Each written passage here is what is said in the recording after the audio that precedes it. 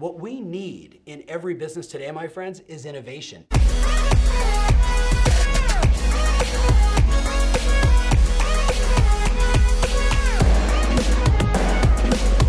Hey, welcome to the Tom Ferry Show. Today, I'm going deeper into a question I received on my Instagram stories, #AMA, where somebody asked me, Tom, what are the biggest challenges you face when you're starting a business? And I just felt this deserved way more than that short little answer on Instagram. Just for context, I've invested in about 47 different companies, which means I've been pitched hundreds and hundreds and hundreds of times by young and old entrepreneurs coming in to show me how their business is going to be the next big thing. And when you do that as many times as I've done it, you begin to see what works and what doesn't. So today, I want to share with you the pitfalls that I see, the struggles, the feedback that I might offer someone after they give me their pitch, because I know if they're guilty of any of these 9, the odds are it's not going to work out.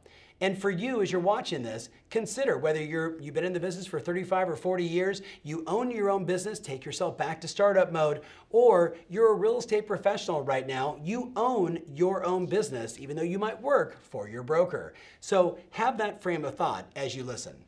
The number one biggest challenge, and by the way, it was cute this morning with my wife. I said, honey, what do you think about this question? What are the biggest challenges we face in starting the business? She said, honey, it's just having the belief that it's going to work.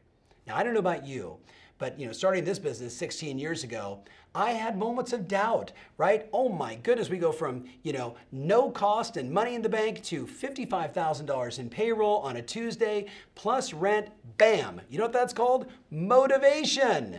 But you know what? When doubt creeps in, we get into a state of paralysis and there's no action. So we've all been there before. And as a startup, starting your business, you got to be super mindful to eliminate the doubt. Number 2, biggest challenge, finding, hiring, training, and retaining the right people that believe what you believe. When I look at my own business, my own experience, and so many of my friends that have started these successful companies, in the beginning, what do? We hire our friends. Why? Because we trust them. Never underestimate the value of trust. The thing you got to be careful though, when you're hiring mom and your dad and your best friend and your brother and your brother-in-law, you got to be mindful that yes, you trust them and sure they got your back, but what if they're not the highest and best at the job function you need? I always say, provide them more training, give them more opportunity, right? Give them the exposure they need because you just cannot overemphasize how important it is in the early days to be working with people that you trust. Number 3 on my list is you gotta get your story straight, right? Who are you? Why do you exist? Who is your product or service for? Who is it not for? What are the benefits? Why should I select you versus the competition? It's fascinating when these young, guys and gals are coming in my office and they're pitching me on, hey Tom, I'm going to tell you what my story is and I want your investment dollars, right? They're asking me for money. So I'm listening very carefully. Is this something that's going to stand out? Remember the potato chip aisle? Is this going to stand out? Is this something different? But when I hear things like, oh, this is the Uber of this, or this is the Lyft of that, I think to myself, this person lacks creativity. What we need in every business today, my friends, is innovation. If you're an agent, you know exactly what I'm talking about. You could be running a dry cleaning service, and if you don't do something that's different, that's measurable, that's quantifiable, that you can speak volumes and tell the world about why I should come to your dry cleaning service, there's a pretty good chance the only people that will are the ones that are just nearby and happen to fall in your lap. And those businesses suffer, my friend. They suffer. Number 4, huge one. My wife said, honey, how about having enough capital to grow? And I would even dare say, just simply having enough capital. When you're starting a business, I want to give you a little insight, something that I say to many of the companies that I really like and some that I've invested in. I look the owner right in the eye and say, be really clear. Cash is cheap, stock is expensive. Giving up stock in your company is not always the right idea. Now you might be watching this saying, wait a minute, I'm a real estate professional, I'm in the mortgage business, nobody's investing in my business. Good. But here's the flip side. If you don't have the cash to grow, If you haven't taken the time to get a line of credit or go meet with your banker or do, a home equity line of credit to make sure you got the capital to hire that assistant, to bring in that engineer, to bring in that chief product officer, to bring in those salespeople, what happens is you're gonna have a very slow growth mode, and if the market makes an adjustment, you could be done or worse because you didn't have the capital to grow your business, to take advantage of your position inside the market. Someone else with a few more shekels can come and take you out. Cash is king always when you're starting up a business. Number 5, speaking of, right? One of the reasons I would say absolutely yes, I like the product, I like the CEO, I like everything they're about. When I hear that they've created a scalable sales process, that always piques my interest. But think about it for yourself. Look, every business is about solving problems for other people, right? But how you get out to the marketplace to let people know how you do it and the way you do it, that's how you grow your business. If you owned a gas station, would you be open one day a week?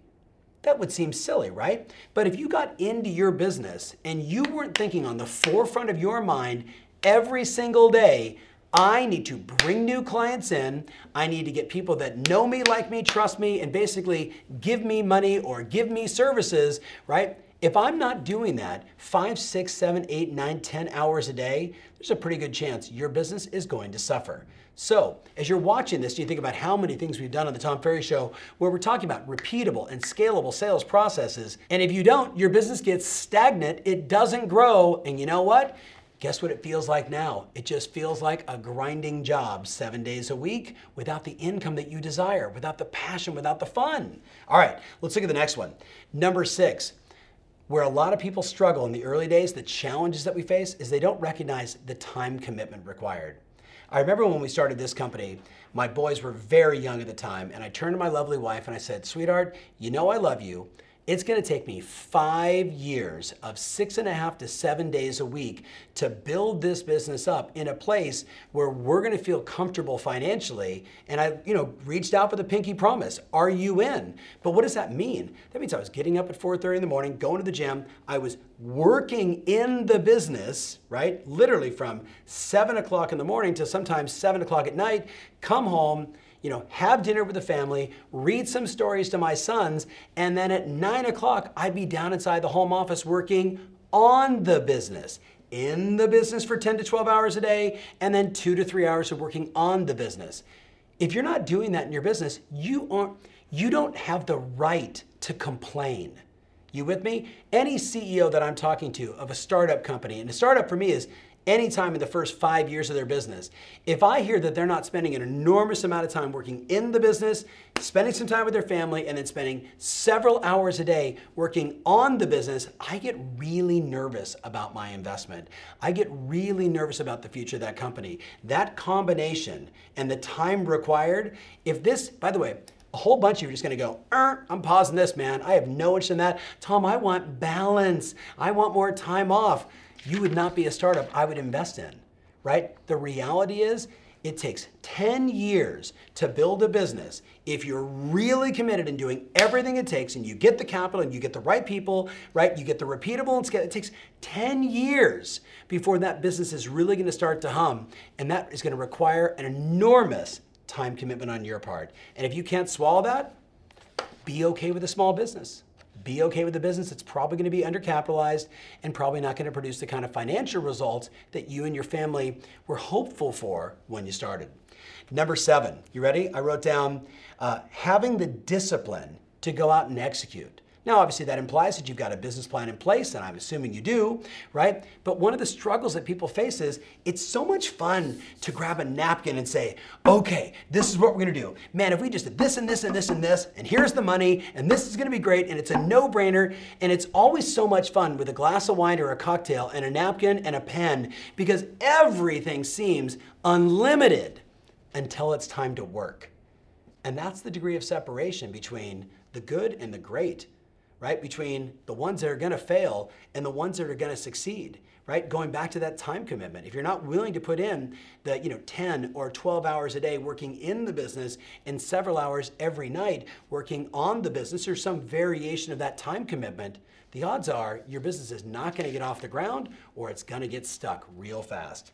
Number 8, you ready? One of the biggest challenges that I see in young startups, and quite honestly, in a lot of people that come to our programs and say, I want to be one of your coaching members. And that is that they make too many decisions based upon emotions. We'd call it a qualitative approach versus a quantitative approach.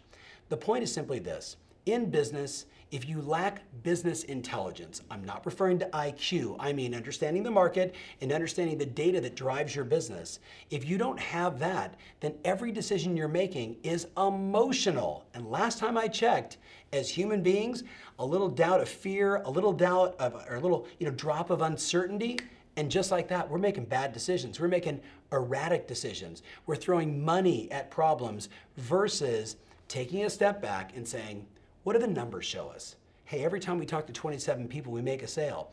Well, how many days in a row have we talked to 27 people? Gosh, we haven't done that in like 3 months. Matter of fact, we only talked to 27 people in the last month. Wait a minute, that's the only thing we need to focus on. Let's start talking to more people, right?